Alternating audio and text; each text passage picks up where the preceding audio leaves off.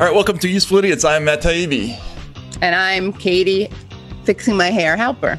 How are you doing this week, Katie? I'm okay. I think I'm doing okay. I mean, I'm trying to recover from some trauma. I was a bit triggered by a really important piece of writing, and we're going to get to that. Adversarial journalism. Yeah. Mittens of misogyny. Right. Misogynistic mittens of white privilege, subtle white privilege. Right.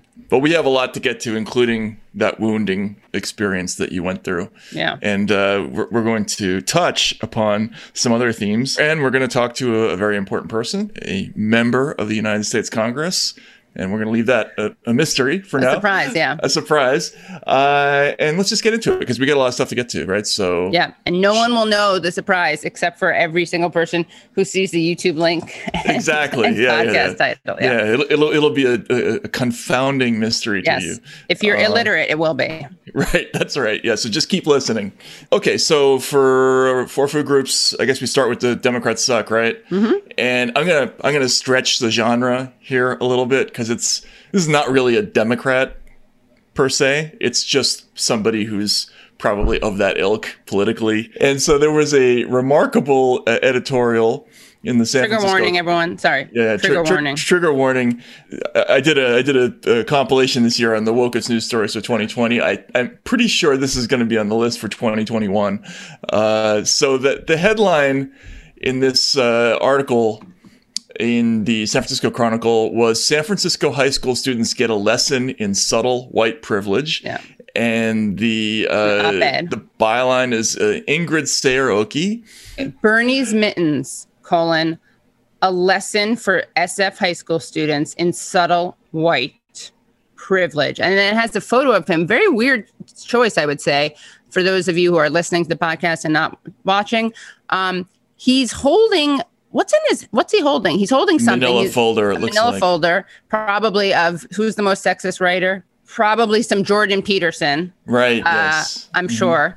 He's holding Manila folder, or maybe has a sign that's like, I hate all of you women and people of color here, but I have to be here. One of those two things. Anyway, he's holding Manila folder, and he has one hand not in the mitten, and then he's holding the mittens and has one of them on, which is just extra white privilege. And he's got a little bit of a Dr. Evil thing. Yeah, he does. And he's a little hunched. He turtles, as Joy-Ann Reid's body expert tells us he does. 1 million microaggressions. Yeah, right? Exactly. Yeah. Well, we should dive into the text because the text is just the interesting thing is normally with an op-ed, you can pretty much guess where it's going from the headline. But when I saw the headline that basically it was about mittens, Bernie, and white privilege, I really struggled actually to guess what the punchline was going to be. Well, Matt, that's because you have straight white male privilege, and it blinded you. Yes, of course, yes. So we'll put that out. Clearly, I'm inadequate to analyze this properly, but I'll just read it out, and then you can take it from there. Sure. So there's two parts of this that are there's really only two passages that really even address the issue in there. But one of them is in a line that has one of the greatest uses of the word but that you'll see in an op-ed page. So here's the paragraph. I mean in no way to overstate the parallels. Senator Sanders is no white supremacist insurrectionist, but he manifests privilege, white privilege, male privilege, and class privilege in ways that my students could see and feel. So that's a quadruple whammy right there. He was clocking all the privileges at once there. Of course, she's a bit transphobic because she doesn't mention cis privilege, but we'll.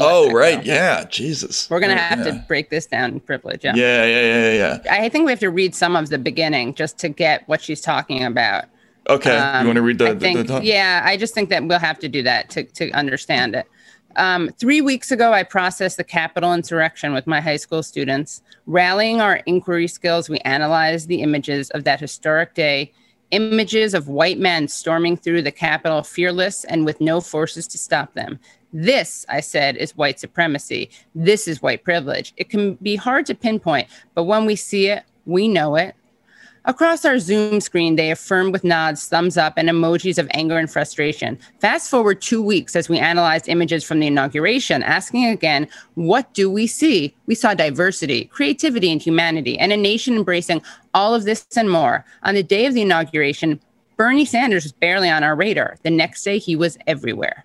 What do we see? I asked again. We've been studying diversity and discrimination in the United States. My students were ready. What did they see? They saw a white man in a puffy jacket and huge mittens, distant not only in his social distancing, but in his demeanor and attire.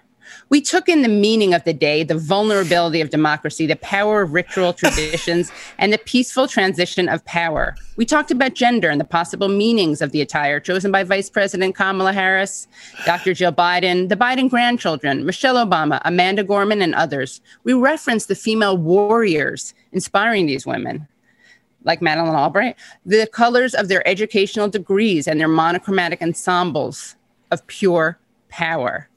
I didn't understand that passage at all. I don't know what she's talking about. Yeah. And then she says there should be a woke English woke dictionary on Google Translate. Yeah, there should be. Yeah. Yeah. And there across all of our news and social media feeds was Bernie memes, Bernie sweatshirts, endless love for Bernie. I puzzled and fumed as an individual as I strove to be my best possible teacher. What did I see? What did I think my students should see? A wealthy, incredibly well-educated and privileged white man showing up for perhaps the most important ritual of the decade in a puffy jacket and huge mittens. And then, as you said, Matt, I mean in no way to overstate the parallel. Senator Sanders is no white supremacist insurrectionist, but he manifests privilege, white privilege, male privilege, and class privilege in ways that my students could see and feel.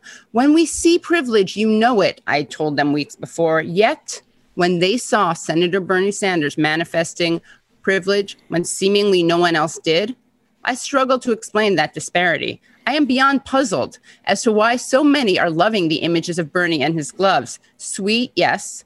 The gloves knit by an educator. So Bernie.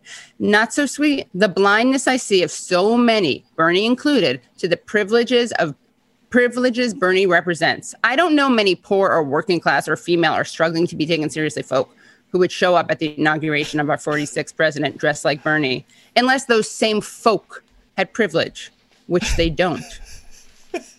Okay, there is so much to unpack here, and I want to invite her on. But this is yours, although you should probably No, go for it. Go for it. There's nothing I can do. Yeah, exactly. One of my favorite things is she repeats her lines, puffy coat, and what is it? Fumed, I think she says a couple of times. She says puzzled twice. That's what it is, puzzled. She's going for like the spoken word effect. Exactly. Which is, right? Which is like, you could maybe do that if there was something poetic going on in the text. God, Dan, but this is like really shitty drum beat? I agree. Can we set this to a drum beat later? Here's what she repeats. White man in a puffy jacket and huge mittens. And then she also repeats, when you see privilege, you know it. Yeah, right. This is somebody who got upset because there were like Bernie memes on Twitter. I know. And thought that was stealing thunder from something. Whereas in fact, it's both people picking on Bernie, laughing at Bernie, laughing with Bernie. Yeah. It was a completely harmless, funny thing. I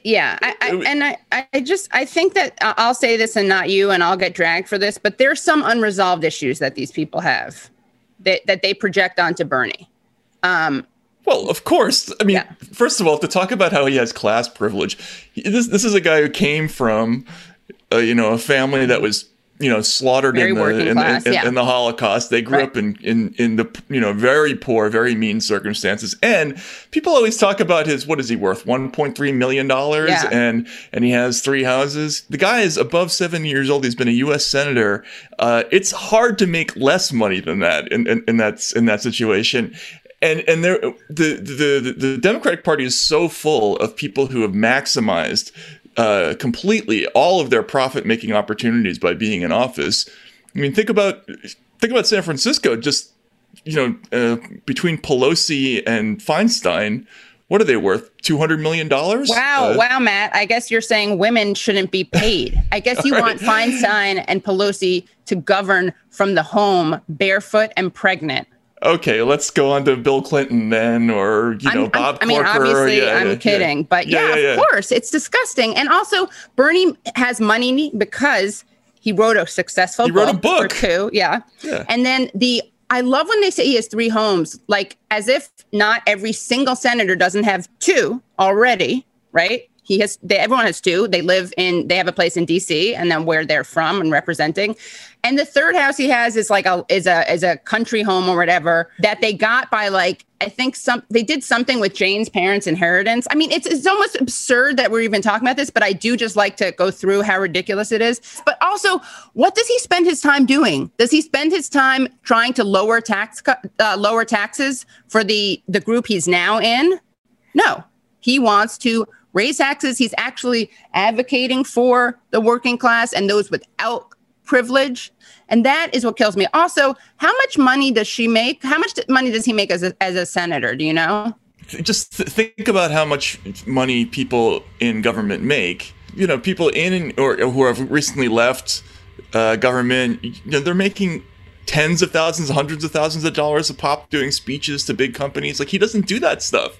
You know? So he's sort of an example of how you can go through government and not make assloads of money, even though you have the opportunity to do it anyway. But that's sort of beside the point.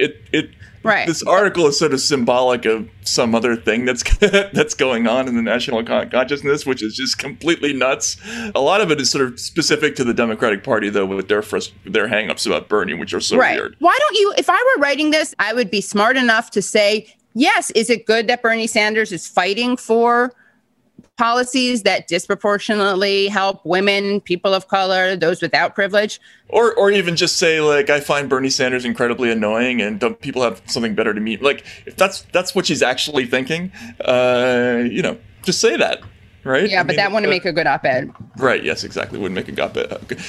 One thing I did want to point out about this, so she's dragging Sanders for, I guess, dressing down, not dressing up enough. Yeah.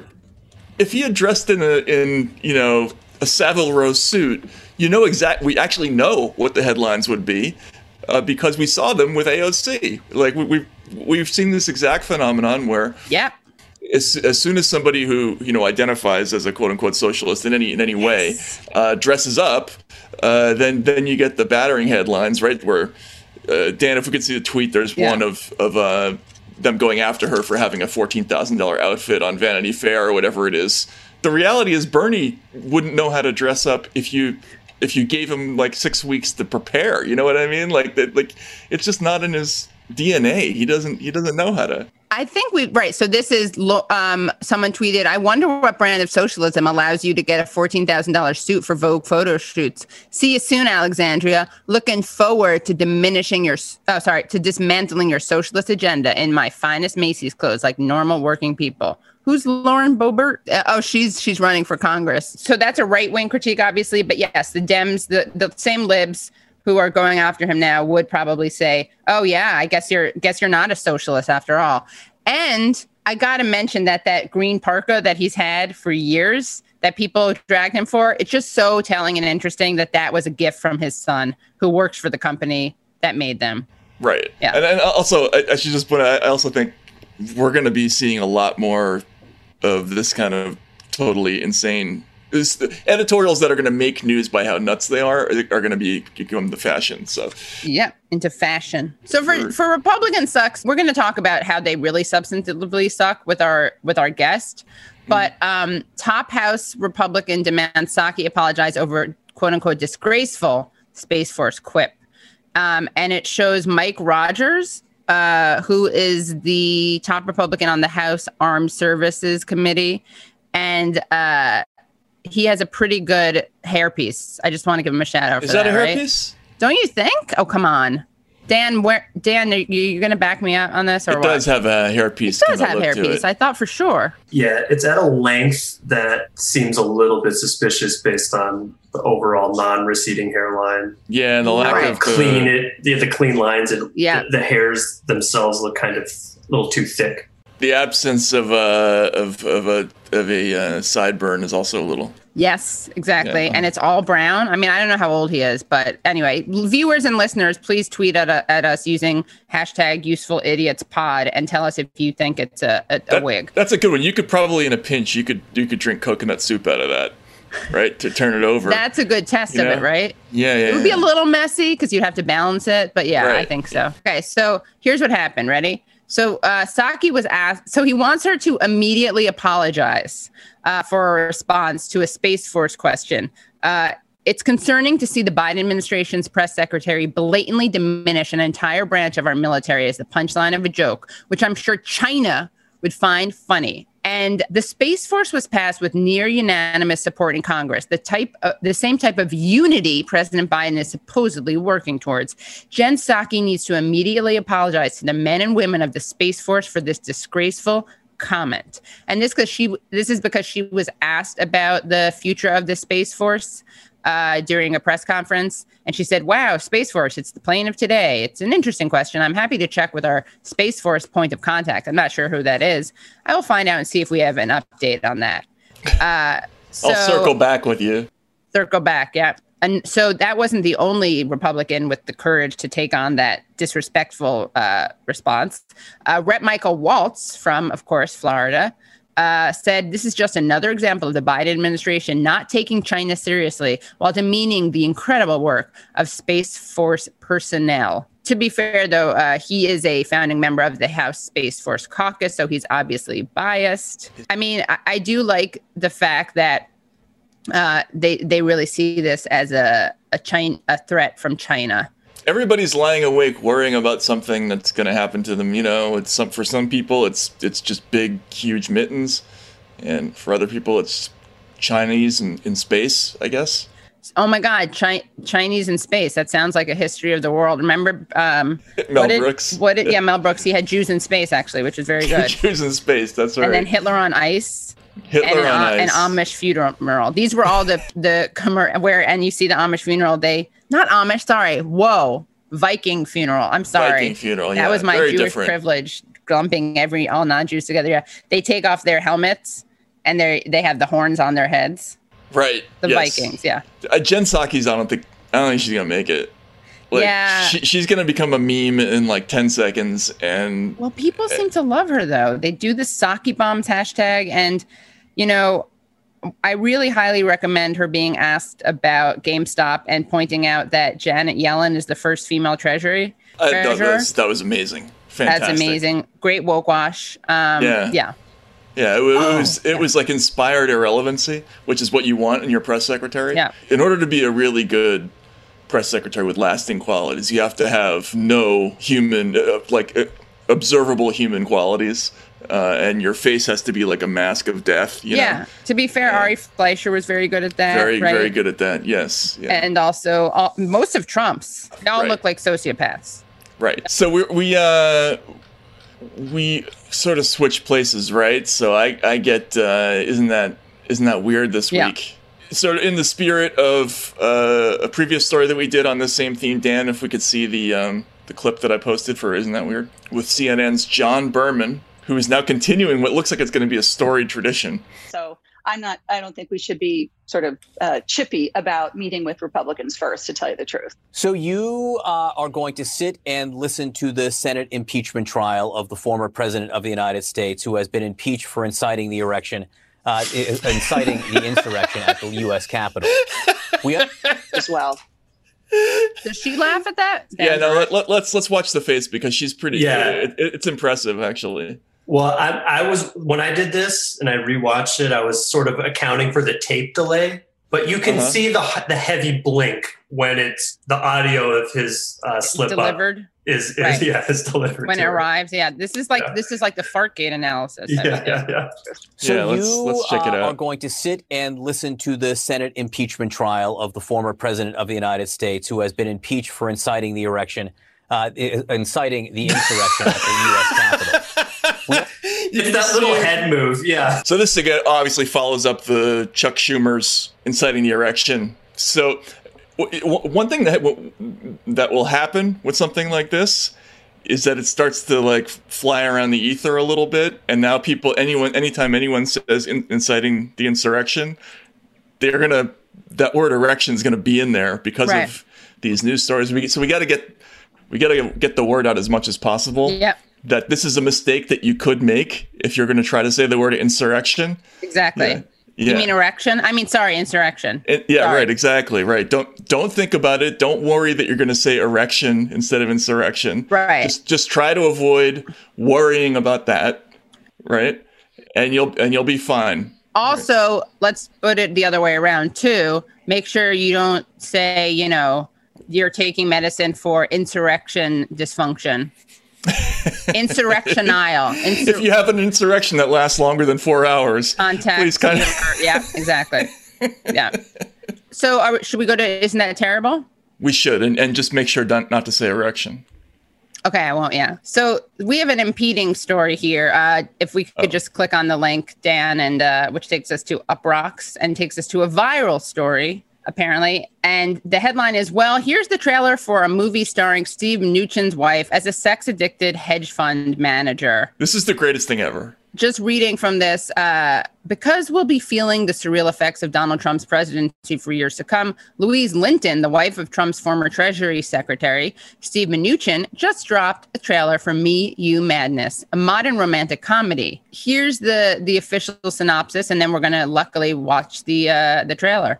Me, You, Madness tells this deliciously wicked tale about a beautiful, ruthlessly ambitious, intelligent, and successful businesswoman, Catherine Black, plays by Louise Linton. She lives a life of luxury, having an architectural dream house in Malibu, exclusive designer fashions, fast cars, and exquisite jewelry. She has no need for a man except to satisfy her natural serial killer instinct, literally. When Tyler, Ed Westwick, a petty thief, responds to her online roommate ad, he thinks he's struck gold. He has no idea that after a night of partying and passion, he is really just on her menu to be her next victim until real romance gets in the way. So could we play the trailer, Dan? And by the way, this was sent to me by way of an old pal from Russia, who is the lead singer of a band called Detsky Panadol. So I just wanted to say. Oh, really? You're getting your talking points and news from Russia, Matt? Wow. Yes, I am. Yes, this is from the Russians. This is from the Russians. Yeah, he's actually not Russian. He's from Philly. Oh, okay. My name is Catherine Black. You may think that I'm a materialistic, narcissistic, self-absorbed misanthrope. I don't deny it. I'm a hedge fund manager. I'm addicted to fashion, the accumulation of money, exercise, and sex. My life is incredible. Hi. I have an appointment about renting a room. Nice digs. You got a classic Mustang? Your list? Every single day. Wow. Oh, that's acting. I had a soft spot for him. Who knew? I hadn't felt a soft spot for anything since I was 6. They're very sexy. Don't get carried away. Keep your focus on the task at hand. How did I not see it coming? You thieving little twit.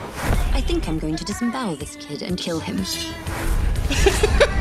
think I really like this girl. The dialogue was like so good. It's like from a porn movie. Yeah. Basically, but worse. I'm here about the room. And obviously that Mnuchin he's the CEO of Dune Entertainment, and so she had to take over when he became Secretary of Treasury. Mm-hmm. I mean, this tells us a lot about a lot. It's almost like somebody watched American Psycho and just didn't get any of the jokes and decided to make their own version, except minus the point. I don't know. Do you know it's really that? Funny. Yeah, it is. It's a real. It's almost admirable. Yeah. So that was the person who was at the side of our Treasury Secretary during the Trump years. Very funny stuff. I hope that movie becomes a big hit. Yeah, we should do a double feature where we watch that and then the Colonel Sanders with Mario Lopez. Oh yes, that's a good one. That's a good idea. Yeah. Maybe we should take a bunch of edibles and do that. Yeah.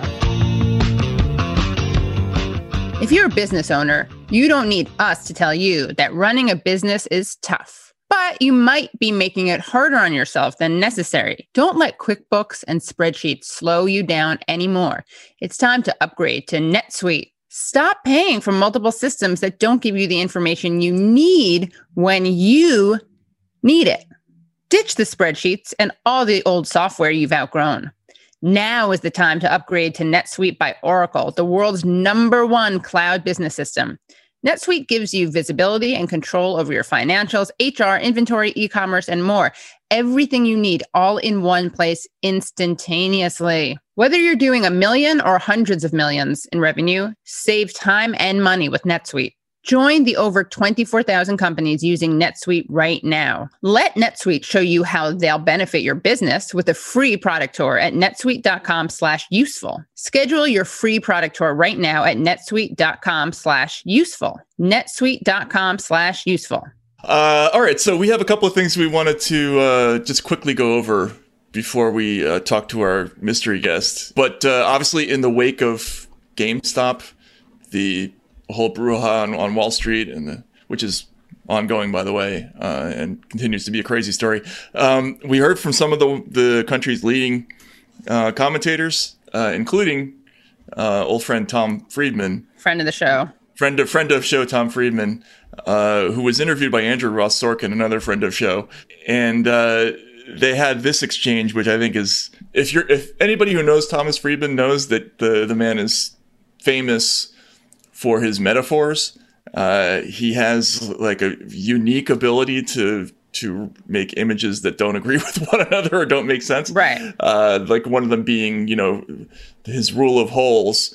When you're in 3 holes, stop digging. You can't be in 3 holes. But here is Tom Friedman's metaphorical analysis of GameStop, which I thought we should spend just a few minutes on. Welcome back to Squawk Box this morning. The Reddit rebellion of high-flying stocks putting a squeeze on traditional capitalism. And joining us right now for a look at the challenges ahead, New York Times foreign affairs columnist Tom Friedman. His latest column, Made in the USA, Socialism for the Rich, Capitalism for the Rest. And your column speaks to what we've seen happen in the markets this week and what this Reddit army, in fact, believes and what they're fighting against. Well, Andrew, I see the whole thing is like I'm watching a giant National Geographic nature film. This is how I would actually explain it to a young person who's trying to understand what happened. I mean, like a 5-year-old. First, there were these people called lions. They're long sellers. These people called lions. They noticed a wildebeest that seemed to be hobbling. It was called GME stock, and they ate it. This stock was $163, went down to $4. Then along came the hyenas. They're called short sellers, and they fed off the carcass of GME. And these hyenas, they're magical hyenas, they actually made the carcass grow 50% larger than it really was. That's so accessible. Called short right? It simplifies it. A whole new group. Yeah. Okay. And they were vultures who ate the hyenas, basically. And the really smart vultures ate and flew away when the stock was $500. The dumb ones are going to stick around and keep eating. And in the end, the lions will come along and eat them, and the stock will eventually go back to $4 or $5. It's the circle of life. Hakuna Matata, baby. Hakuna Matata, baby. Do you think how many times do you think he wrote that? Like, how many times did he look that over, do you think? So there's like 19 things wrong, like that are crazy about this, but we'll just go over a few. I just realized if he were stoned, doesn't this make a lot of sense? This it does. It makes a lot of sense if you're stoned. We should totally read it later. As if we're stoned, yeah. I mean, if you're high, you just simplified the matter incredibly. Yeah, exactly. Right? Yeah, he starts out, there were these people called lions, okay. Auspicious start, always. Yeah, like maybe just say there were these lions. Right? Yeah, exactly. Don't confuse people with that. And then he says that the lions are the long sellers, and they eat the stock, they eat the wildebeest, and the wildebeest decline in value. But first of all, why are wildebeest declining in value? Like, if you're going to make the wildebeest into a stock, don't make them wildebeest. Just talk about stock. You know what I mean? Like yeah, but he's trying to explain it. Right, but you should be able to explain it without having to put it in numerical terms. Anyway. I see what you're saying. Right. So I'm saying, like, you say, they ate the wildebeest and the wildebeest are gone, or whatever it was, right? You don't say they went from 63 to 4. Like, wildebeest don't go. They don't play the stock market. Right. Yeah. Exactly. Yeah. So then he goes down, and the long sellers who have now magically made the stock go from 63 to 4. Which I think he means that there were people who bet the stock up to 63 and then it went down. These people called lions, you mean? Yeah, these people called lions, but whatever. Then they're eaten by these magical hyenas who, how do you eat something and make it increase 50% in size? Oh, well, actually, that's like with popcorn. If you eat popcorn and drink soda, it expands. I see. So he needs to add that. So what is it? It's a lion that eats... No, a hyena. What is it? A magical hyena? Hyenas are eating the wildebeest carcass. They should just drink some 7-Up. Yeah, exactly. They're eating the wildebeest carcass that has been turned into popcorn. He talks about how the vultures come in and they eat the hyenas. Like, he kind of left out, like, how did the hyenas die? Or, like, were they... vultures obviously usually eat carrion. Right, so were these dead hyenas? Were these alive hyenas? I don't know. Well, they are magic, That's a very minor They're thing. Magic, so yeah. The hyenas were magic. Right, so they could be dead. They could be alive. They could be, in this sweet spot of not mortal and mortal. Right. Okay, so then again, he has the vultures, the smart vultures, and remember he's trying to simplify. Yeah. This story by making it about animals, but then he's talking about animals who are buying at 500. So he's just talking about stocks again. So the smart vultures eat the hyenas, which are actually stock that are worth 500. Right. And then they fly away, and the ones that are remaining are eaten by the lions, who remember are supposed to be the long sellers. Except that they're eating at 500, and they're gonna I guess digest at 4. So that I think what he actually means is short, but it's just complicated. How old are your kids, Matt? 7, 5, and 3. Okay, so what I think we should do by next week is you should show them this and see if they get it. Well, of course they'll get it. The only question is which age drops off. Because I'm predicting the 7-year-old, what is it? 7 and what? 7, 5, and 3. I think the 7 and 5-year-olds are going to get it. The 3 maybe won't. And that is, and if they don't get it, you're going to have to get them tested. Right. Yeah. Well, because it's also clear. Simple. Yeah. Yeah. That would be great. Everyone film your kids responding to this. I want a split screen, or send it to us. We'll do a split screen. I feel bad for Tom because he, obviously made fun of him a lot over the years, and I kind of swore that I wouldn't. But then he went ahead and did something like this. Then he did this. It's just too funny. Like, I'm sure I'm missing a whole lot, and if there are people out there in the show who want to point out some other things about how not to do a metaphor or an analogy, but this one was amazing. Because remember, they're trying to make this simpler. How could I not remember? It was very simple for me. I found it very accessible. Very, very, very strange. Yeah. So that was a classic. I think we had to at least touch on that. If you were doing your famous vampires, what was your Goldman Sachs? A great vampire squid wrapped around the face of humanity. Yeah. Okay, so how would you have done that Thomas Friedman style? Oh my God. Yeah, that would be tough. I don't know. I'll have to think about that because. Vampire squid's a pretty obscure animal to begin with.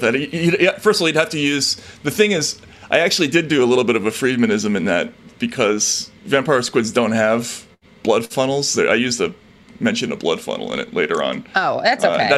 That actually was the part of the reason that it almost didn't make it into print because the fact checkers didn't let it through. Didn't want to let it through. So I was trying to say that that's part of the joke is that it's nonsensical, the image. But right, I see. Yeah, but if you were doing it Friedman style, you'd have to do it something like a great vampire squid hoofing it up to the surface or something like that. Hoofing it up to the surface and stealing relentlessly jamming its blood funnel, and digging its talons into the carcass. of America or something like that. Yeah, but right? you'd have to put in a financial transaction.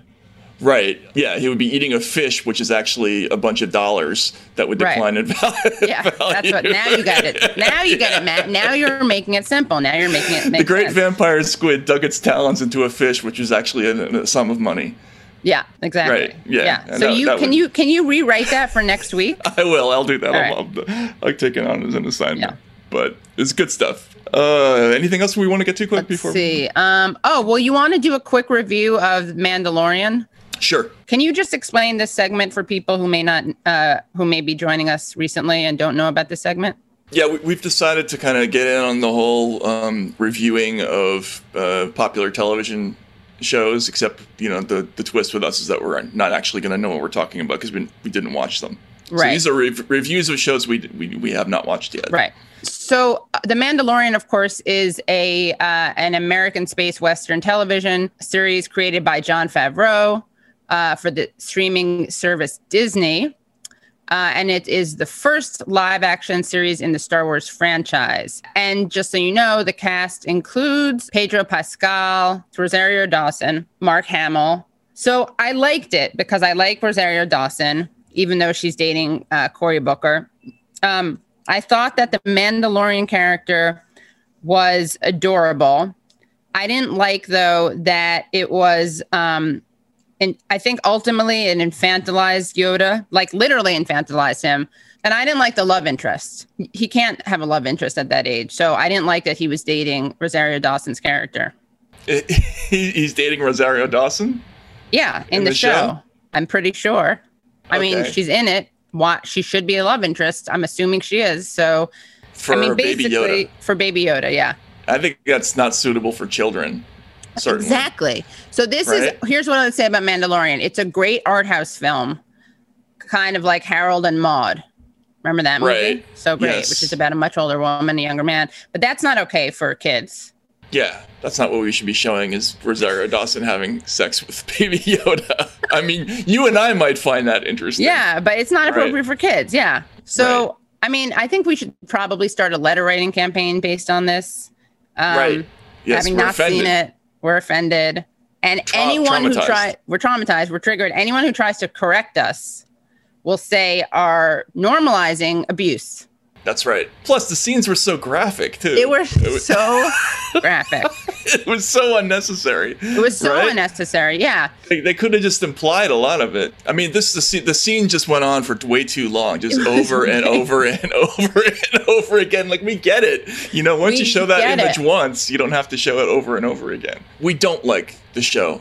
Right? Well, no, Matt, that's not fair. I think what makes the show and why it's so important to talk about is that we do like it. It's very compelling. And what really is problematic is that I actually think that they present those sex scenes between Rosario Dawson and Yoda as love scenes. And I think it's really dangerous because it kind of distracts from this is it's age inappropriate. I mean, guys, the guy is called Baby Yoda. What else do you need to know? How could you film those sex scenes with a Baby Yoda?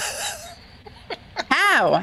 Everybody who is involved is complicit. All right. Today's guest is none other than Representative Ro Khanna, who represents California's 17th District. He was also one of the chairs of the Bernie Sanders for President campaign. And he's just a great guy, return offender, return guest.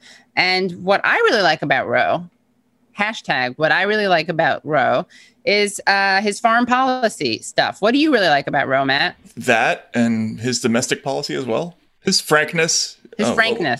Yes. And good on civil liberties. Oh, that too. Yes, absolutely. Yeah. And as it's not a coincidence that we're going to talk to him about some of those issues right now. So let's get to that conversation. Yeah. Thank you so much for joining us again. We always love talking to you.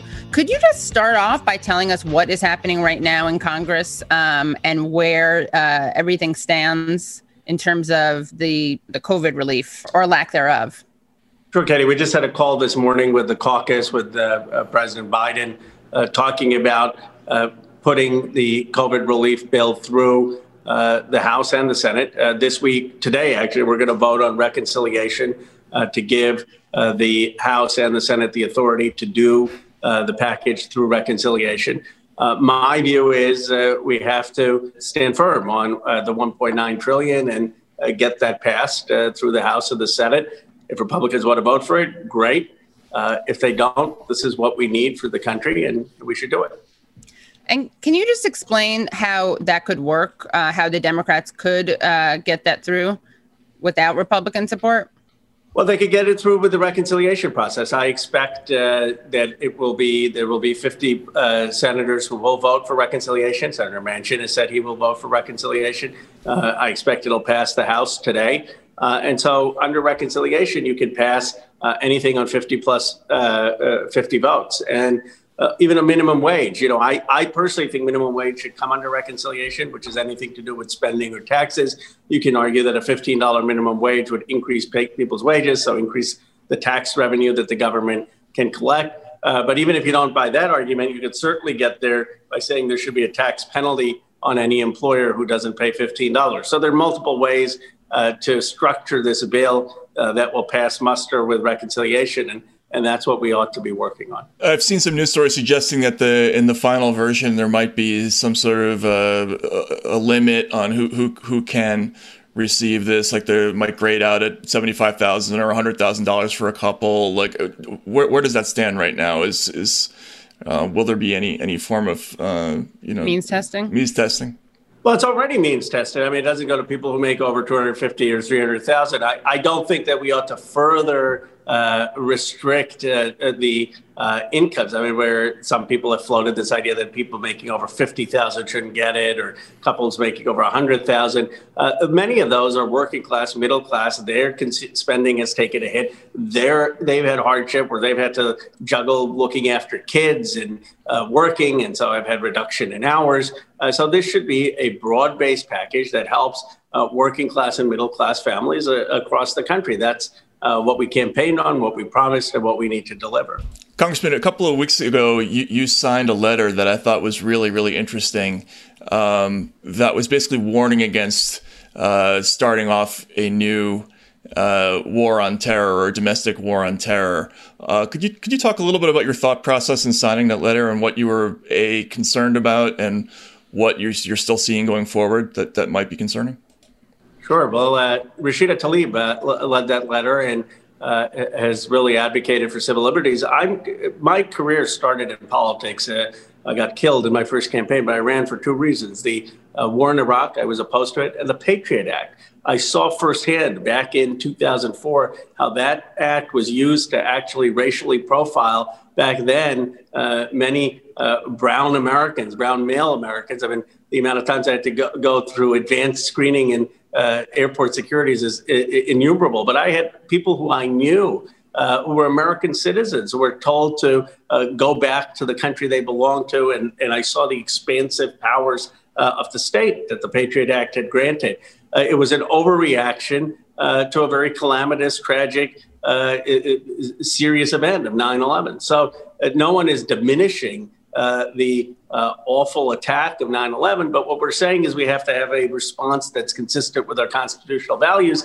Otherwise, we are giving in to the very goals of terrorism, was to disrupt liberal democracy. The same thing with the Capitol riots, the mob that attacked the Capitol, very, very problematic. We ought to use all the law enforcement tools to get after the perpetrators, but we shouldn't be expanding the surveillance state. We shouldn't be expanding the powers of government to suppress dissent and speech in a way that could be abused. Right. It could. I mean, all these things could be enforced, right, to go after the people who participated without creating new laws. Exactly, because what you don't want to do is have new laws that then aren't just going after the insurrectionists or mobs, but are actually having a chilling effect on protest movements against police violence or protest movements for climate change, or used in the wrong hands for suppressing dissent, for suppressing counter speech, or used to profile. So my concern is that I think it's important for progressives to be consistent, and we have to protect the civil liberties of all Americans, regardless of their race or the cause that they're advocating, but enforce the laws that actually go after violence. And there's a lot of those laws on the books that are sufficient to hold those who engaged in the mob insurrection accountable. Can you talk about your experience on January 6th? Sure. I was fortunate. I was in the Cannon building, which is my office where I'm currently am, and we had to evacuate because there was this bomb threat. We now know that bomb threat was a purposeful distraction so that the police would focus on that and leave the Capitol. I evacuated, and I went to the cafeteria in Longworth, and then I was going to go to the Capitol, and I had people on my team, Jules, our press person, and Emma and Pete, actually texting me frantically saying, don't go into the Capitol. It's been overrun. Go back to your office. And I was in communication with them, and it was unclear whether they had cleared the Cannon building or there was still a threat. We thought it was clear. And in any case, it was much better than going anywhere else. And so I went into my office, locked the door, and then stayed there till late at night. So I didn't fear for my safety when I was in the office, but certainly the members of Congress who were in the Capitol, what a harrowing experience. Were you in touch with them? Were you texting them or? Some of them I was texting, but some of them we were so cautious. We didn't know, I didn't want to disturb someone or who knows where they were. I did have some people texting me, more staff who said, can I come to your office? And I said, absolutely. And unfortunately, no one was hurt who texted me, but they didn't make it to my office because they were concerned of being in the hallways and the risk. But it was definitely a traumatic experience in this country that we'll remember for the rest of our lives. Did you interact with any of the rioters at any point during that day? I did not. I saw them from my window, and then they told us to move away from the windows. But I did not, fortunately, interact with them. The letter that you signed, I'm sorry to go back to this. It's really interesting to me. The one of the things that I think a lot of people are saying is, oh well, we need expanded power, and we need to go we need specifically to go after these sort of conservative right wing people. But one of the things that points that your letter raises is that these powers always end up being used in all directions, and it cites as an example the FBI's assessment authority being used against Black Lives Matter. I thought that was an interesting example. Could you talk a little bit about that and what that is, and so people understand how these powers can be expanded? Sure. I mean, in the history in this country is that the tools of law enforcement have often been used against Black and brown people more than they have been used to enforce against right-wing terrorist groups, and so or right-wing extremist groups. And so my concern, and those who signed that letter, is that you don't want to give broad powers to the FBI to engage in assessments and searches, internet searches, and more broadly searches of individuals without court-ordered warrants and without court-ordered authority, because that power could be abused. And by the way, it shouldn't be abused even when you're dealing with extreme right-wing groups. I mean, that there's a reason we have a nation of laws and we have civil liberties. And I'm confident that within our framework, we should be able to solve this. I mean, first of all, we do need reform on social media, but the reality is it's not like these people were hidden. I mean, they probably need to hire some folks in, high school or college to go understand social media. And half of the folks confessed on Parler or Facebook. So why don't you beef up sort of social media observation, which is in the public square, figure out what you can do without invading people's civil liberties. Can you talk more about that, about how to balance kind of safety with content moderation and, of course, like big tech? Yes. Well, first of all, big tech and these social media companies, I think, are absolutely to blame for what happened. And the reason they're to blame is that it's not just that they provide a platform for speech. They have actively recommended certain types of speech based on construction of social media profiles. So if someone has a certain profile, they're feeding them information about QAnon, they're feeding them information about some of these groups, and they're recommending that content. That is, in my view, a fundamental violation of individual human autonomy, of our ability to have independent thinking when you have go online and you're fearful that you're being manipulated. And so the first thing we need to do is, and this was the Internet Bill of Rights that Tim Berners-Lee, who founded the World Wide Web, and I had introduced or worked on 2 years ago, is to have opt-in consent for any use of data and the ability to determine what type of algorithms are going to use that data. And until we have that, I think the social media platform, the digital platform, is a platform of which is subject to manipulation. The second thing is, believe it or not, the law currently, if you engage in speech that incites violence, that is unlawful under Brandenburg, social media doesn't need to take it down, even if there's a court order that says that speech is illegal. We need to reform Section 230 to say if there's illegal speech found by a court order, that speech doesn't belong on social media. Right. And there's a difference between permitting speech and promoting it, right? Which is the issue with That's a good Facebook. Line. Yeah. I stole it from Zephyr Teach Out.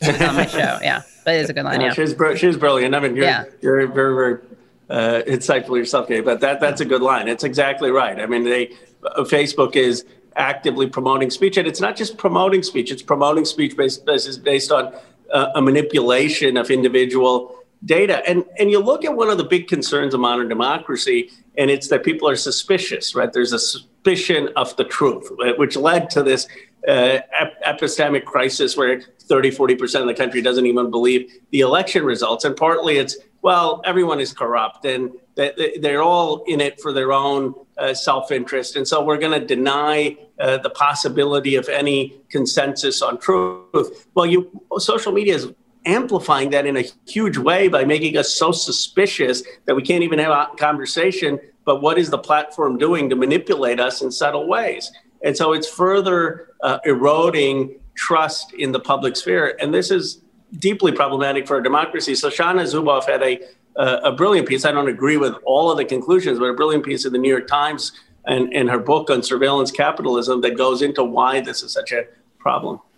But the idea of giving consumers an opt-out, also that the advantage of that is also that it's not like a top-down solution. It's like empowering the consumer rather than forcing some kind of a template on the experience as well, right?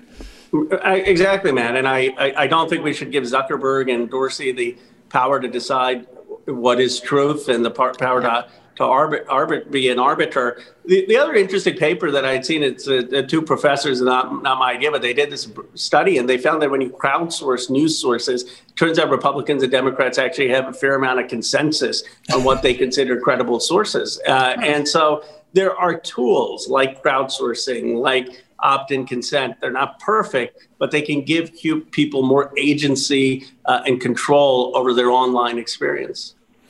You called for an investigation into Robinhood's decision recently to restrict trading into stocks like GameStop and some others. Could you talk a little bit about what your concerns were there, and and you also mentioned the need for a financial transactions tax. How would that apply in this story? Well, what happened is actually, in my view, pretty simple. I mean, the Robinhood CEO is out there obfuscating the facts, but basically, the stock got hot and they didn't have the money to cover the collateral that they needed for buyers to continue to trade on it. Well, why didn't they disclose to all their investors that if a stock gets hot, their capital is going to run out and they can only cover trades up to X amount? They never had that disclosure. There's been no capital requirements on them. And so the CEO is out there saying it wasn't a liquidity event, but he's parsing words because it would have been a liquidity event if they had actually continued with trading. So what we need to do is first have much more better disclosure laws on platforms like Robinhood, where they're being honest with investors.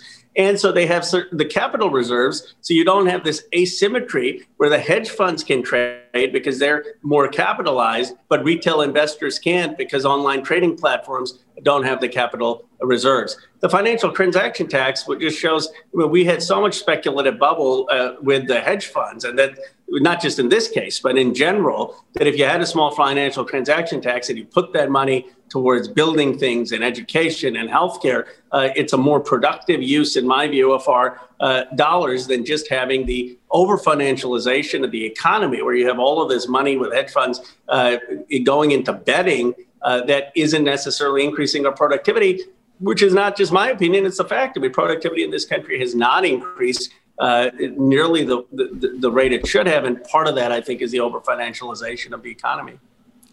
How do you interpret what GameStop was all about? I mean, I've talked to some of the investors who were involved, and a lot of people talk about frustrations with, the idea of the modern financialized American economy and after the bailouts of 2008 and again last year. They feel like it's already all gambling is a phrase you hear all the time, that the market is already detached from reality, and they feel like it's just their turn this time. Like they're going to do the same thing to these hedge funds that the hedge funds have been doing to the rest of the country.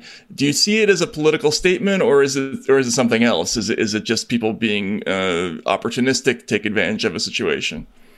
Well, Matt, like anything else, it's probably complex. There are probably some people who are really wanting to stick it to the hedge fund and make a political statement. There are probably some hedge funds on the other side who are Redditors and who are getting in on the action. And then there's some people I know. One person I know put in $50,000 and was worth $1 million. And, he's not someone who makes a lot of money. And so there are some people, ordinary people, who have the opportunity to say, this is our chance to make money.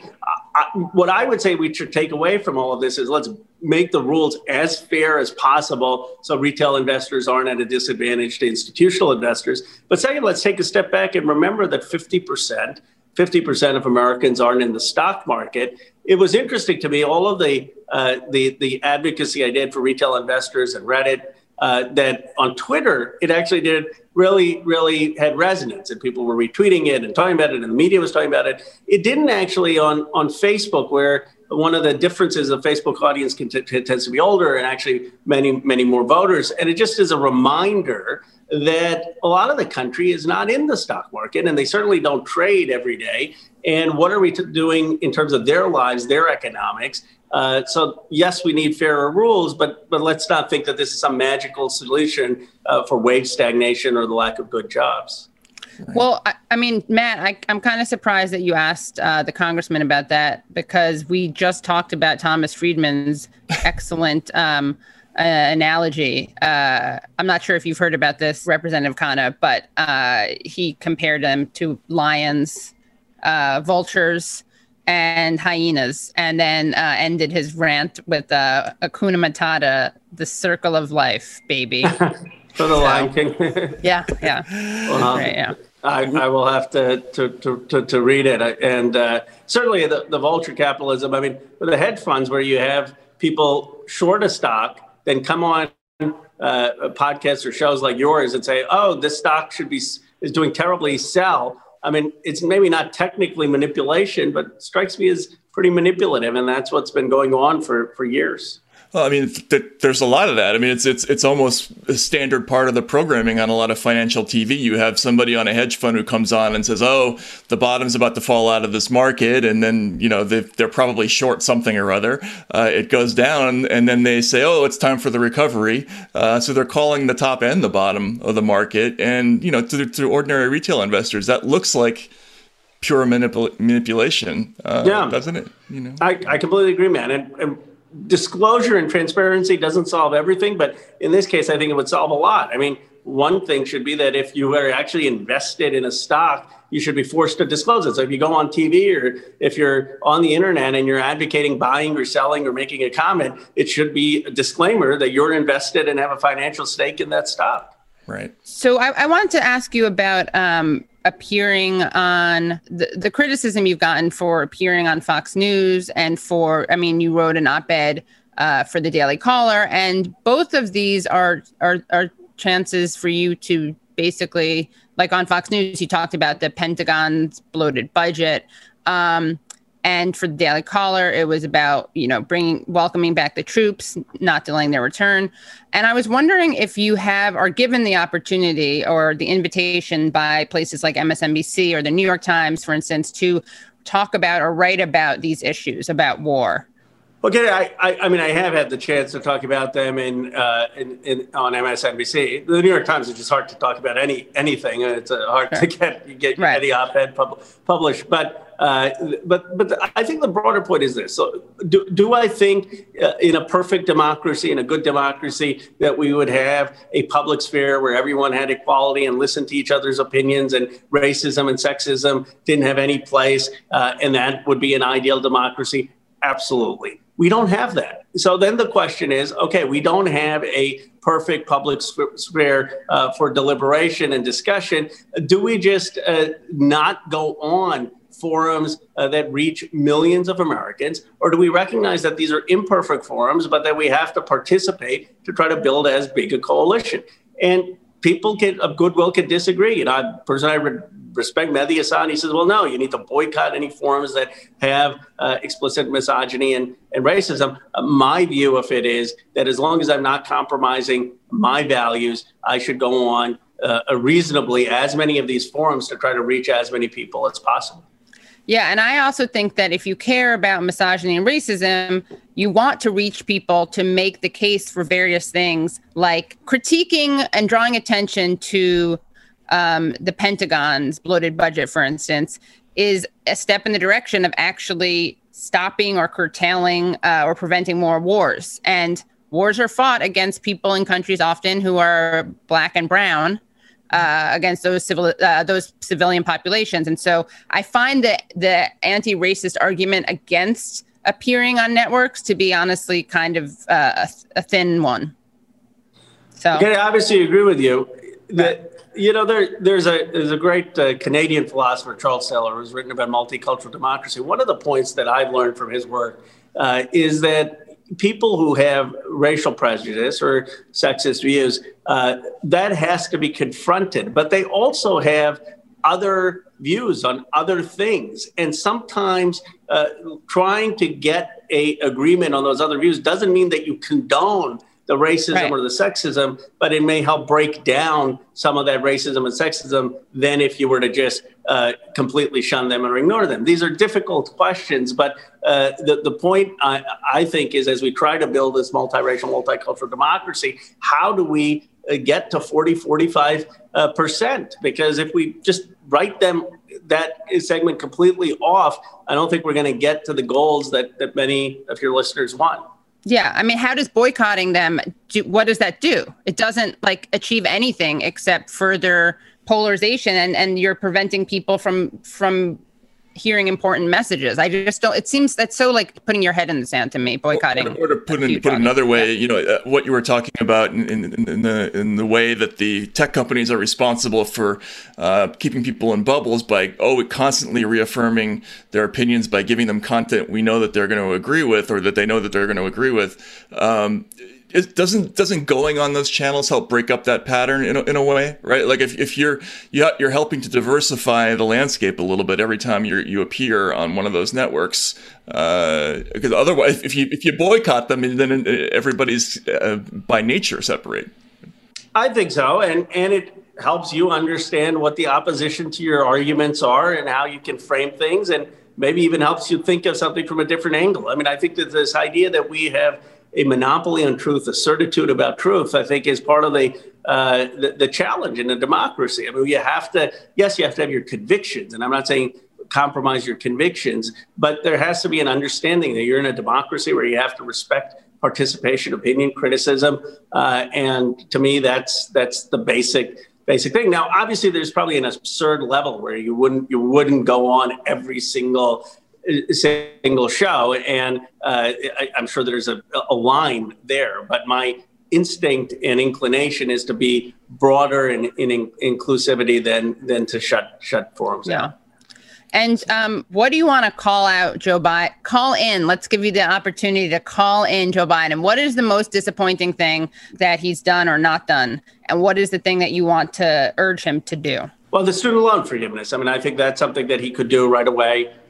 He has the ability to do it up to 50,000 is what Warren and Schumer called it, but even 10,000 would be good. I mean, let's just get some student loan relief, and that was part of the platform. On a positive side, I think the bill, which has $300 of child allowance for every American with kids, working class and middle class families, that Columbia did a study that would cut child poverty by 50%. And Matt Brewing has been pushing this idea. It's such a transformative idea, and if we can get that through, it would really make a difference. And the $2,000 that were promised? I wanted $2,000. That's what I would do. But my bigger concern is if it's going to be $1,400, let's not means test it and exclude the middle class. And so, fine. Progressives want $2,000. If it is $1,400, I think the bigger fight is don't write off the entire middle class and many in the working class. Excellent. Congressman, thank you so much for coming on. We know you're busy. Really, thank you for taking time out of your schedule. I enjoy it. Thanks for having me on and look forward to being back. All right. Yes, definitely. Thanks. Absolutely. All right, thank you. Thank you. That was kind of a shit-stirring segment by you, right? You were just trying. What do you mean, just now? Yeah, you were trying to pick a. Yeah, but why not? Why isn't that? You know what? I'm like, I hold back. If there's anyone who can do it, it's Ro Khanna. He doesn't get flustered by that stuff. He is diplomatic without being sycophantic. Yeah. And Congressman, do you have a bag of shit that you'd like to throw at the president right now on the air? Yeah. Look, I just gave him a great. No, that was good. That was great video. Yeah. I like it. Yeah. I think that you are too polite. Don't you want to ask questions like that? But your politeness, your Catholicism gets in the way. Definitely. All right. Thank you for listening to Useful Idiots. Yes. Rate and review us. Don't listen to anybody who we might reasonably be described as a competitor to this show. Yeah. And in fact, when we talked about Jon Favreau, very important to mention he's not Jon Favreau from Pod Save America. Like the show, subscribe on YouTube, like and subscribe. And to do that, you just hit subscribe and then the bell. And then on iTunes or wherever you listen to podcasts, make sure you subscribe. Write us a review. Give us some stars. Nothing negative. Yep. Okay. Thanks very much, and we'll see you next week. And thank you to Sheermag for the theme song and to our producer, Daniel Halpern.